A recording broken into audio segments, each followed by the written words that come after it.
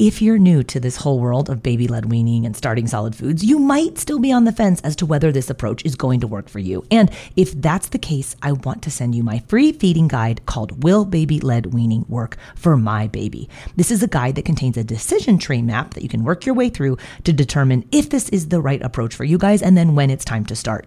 Grab your copy of Will Baby-Led Weaning Work for My Baby on my website at babyledweaning.co/resources.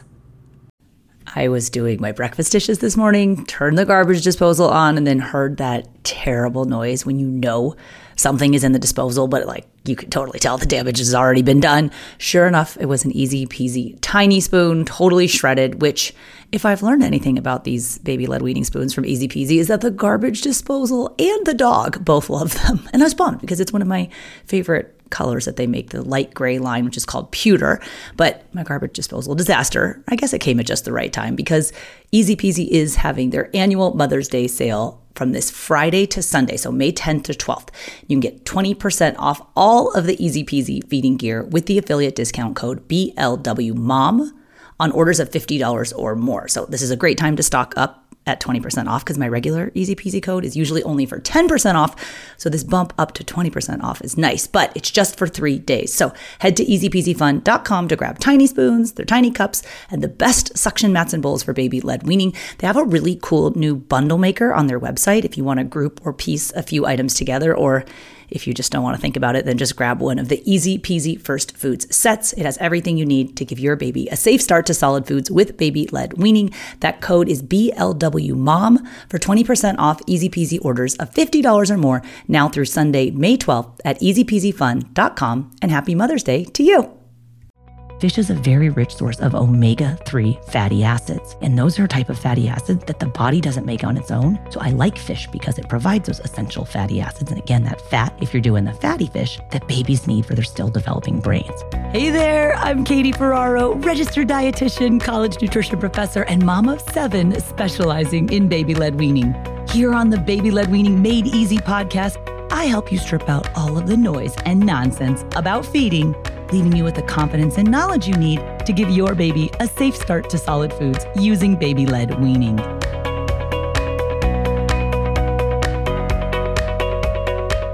Hey guys, welcome back. This episode, we're talking about white meat that your baby can safely eat.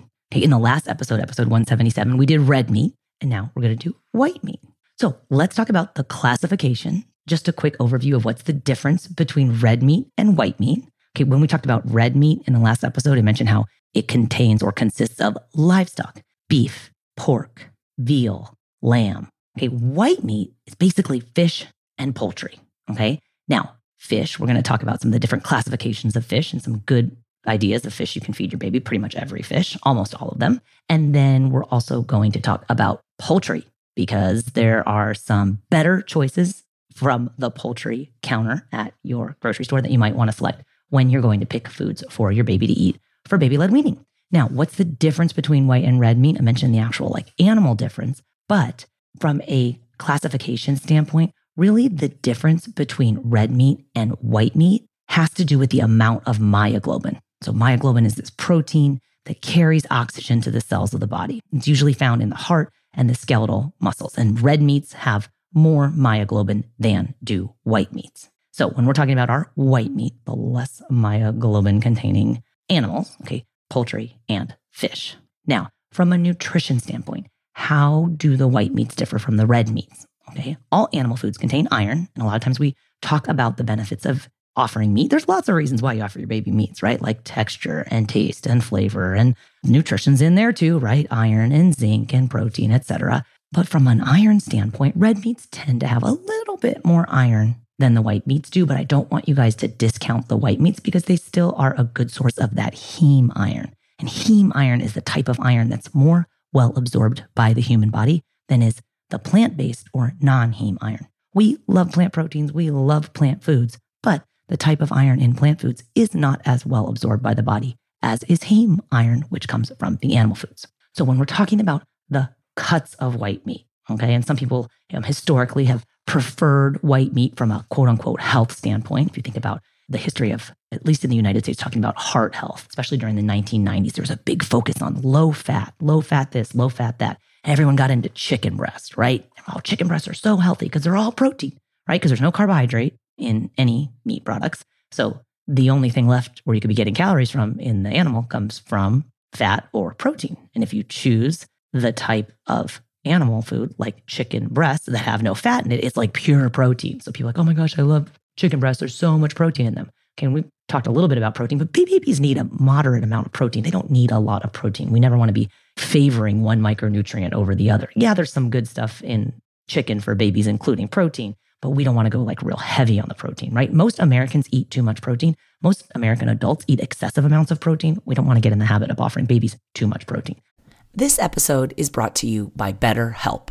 If you've been thinking about giving therapy a try, BetterHelp is a great option. It's a convenient, flexible, affordable, and entirely online experience. All you do is just fill out a brief questionnaire to get matched with a licensed therapist, and you can also switch therapists at any time for no additional charge. I used to think therapy was just for people who have experienced major trauma. But therapy can help you be at your best no matter what you're going through. So whether it's to learn new positive coping skills, set more realistic boundaries, or just show up as a better version of yourself, BetterHelp is here to help.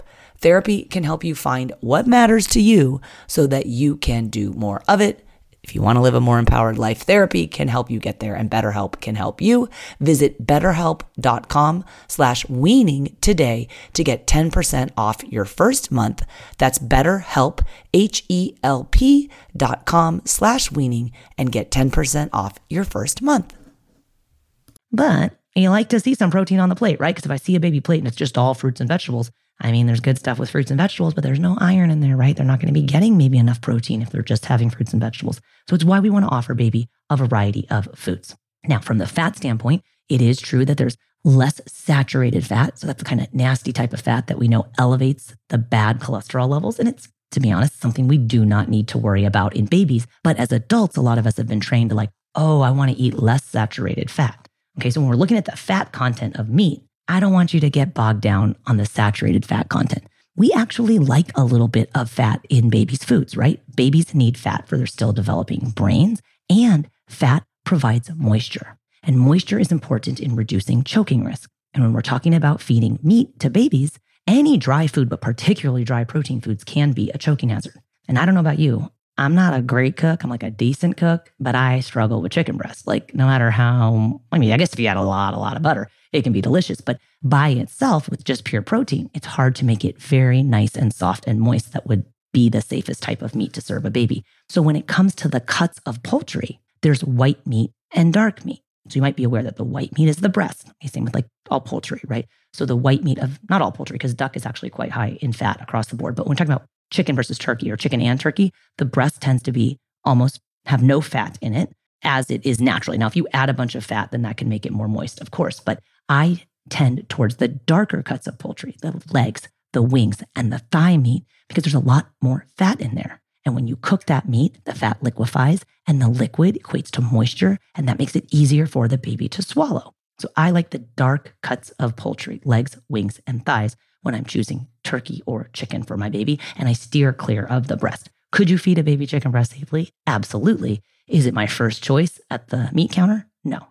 Now, what about fish? Okay, from fish standpoint, that's the other type of white meat. Fish is certainly safe for babies to eat. I did a whole episode about fish. If you want to learn more, if you go back to episode 31, it's called Fish, How to Safely Introduce Your Baby to This Potentially Allergenic Food. And I know sometimes parents worry about fish because they think, oh my gosh, I see this stuff about mercury and fish. And I want you to know that every major health body and any credentialed feeding expert that you're talking to will always reassure you that the benefits of feeding your baby fish far outweigh any potential health risks. And fish is important for me as a dietitian for two reasons. Number one, it contains the protein, fish protein, which is one of the big 8 allergenic foods. Okay, well, with sesame, there's 9 of them that account for about 90% of food allergy. And we want baby to be introduced to fish protein early and often. Okay, there's not like as much data about preventing fish allergy with earlier introduction for fish as we see for like egg and milk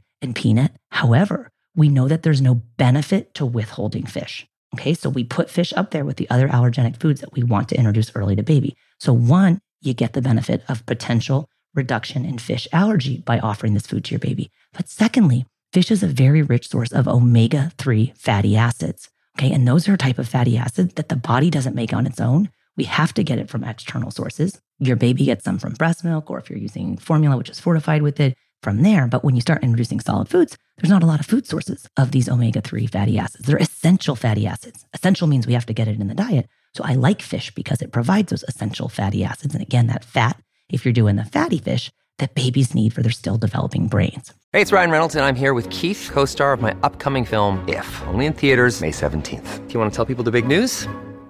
All right, I'll do it. Sign up now and you'll get unlimited for $15 a month and 6 months of Paramount Plus Essential Plan on us. MintMobile.com/switch. Upfront payment of $45 equivalent to $15 per month. Unlimited over 40 gigabytes per month. Face lower speeds. Videos at 480p. Active Mint customers by 531.24 get 6 months of Paramount Plus Essential Plan. Auto renews after 6 months. Offer ends May 31st, 2024. Separate Paramount Plus registration required. Terms and conditions apply if rated PG. So I like both white fish and fatty fish for baby-led weaning. The fatty fish is a little bit easier because it tastes better and it's very moist in the end product. And that, again, is safer for baby to swallow than like a really dry piece of like white fish. Now, the fatty fish are things like salmon and mackerel and anchovy and tuna and herring. Okay, now I compare those to the white fish. Perfectly fine to feed your baby, but the white fish are the whiter fish, right? Cod, tilapia, pollock, grouper, halibut. Whenever I'm making those for babies, those tend to be really lean, like just pure protein. And again, they can get dried out very easily and then be harder for baby to swallow. I just add a ton of oil when I'm cooking it, okay? If your baby's already had cow's milk protein, you can do a bunch of butter if you want to. So for the white fish that are really lean, I just add the extra fat and it gets a little bit slippery, more moist there and safer for baby to eat. Now, when it comes to fish, most fish is safe for babies to eat. However, we do want to avoid the fish that have the highest mercury levels. So the guidance from the United States EPA and the FDA, they kind of got together to make their fish guidelines. That's our Food and Drug Administration and then our Environmental Protection Agency. The fish that they recommend that pregnant women and small children, including infants, avoid are the highest mercury level ones. So that's king mackerel, marlin, orange roughy, shark, swordfish,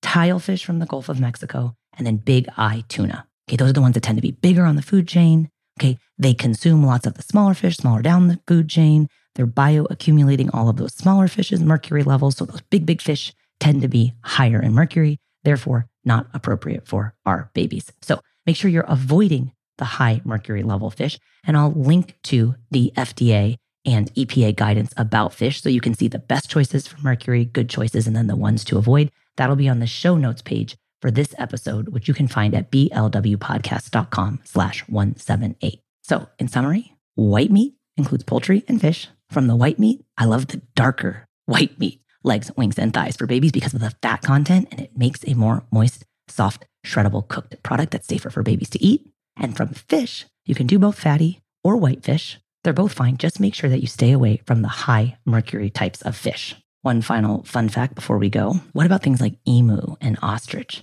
They're technically poultry because they're birds, but the pH of their flesh is similar to beef. So they're actually classified in the United States as a red meat. I'd be interested to hear if any of you guys have fed your babies emu or ostrich. It's not on my 100 First Foods list, but occasionally I'll see some parents doing it. And I think it's pretty cool.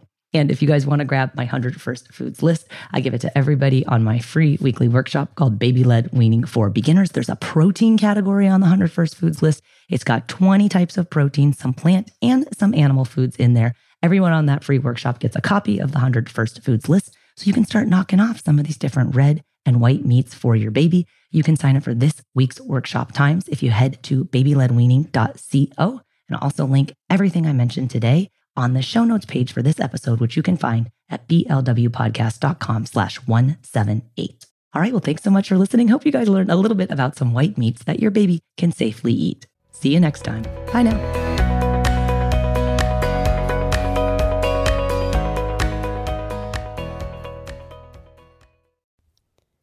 Hi, friends. Are you looking for a new podcast? Maybe something you can share with your littles? Something that has some storytelling in it? Well, then look no further. We have Storytime with Philip and Mommy, where my son and I sit and discuss all the great books that you might love while we read them. So, little golden books, Berenstain Bears, and even the new classics like Bluey. We sit down, we read, we discuss, and we have so much fun doing it. Come and join us. Subscribe wherever you get your podcasts.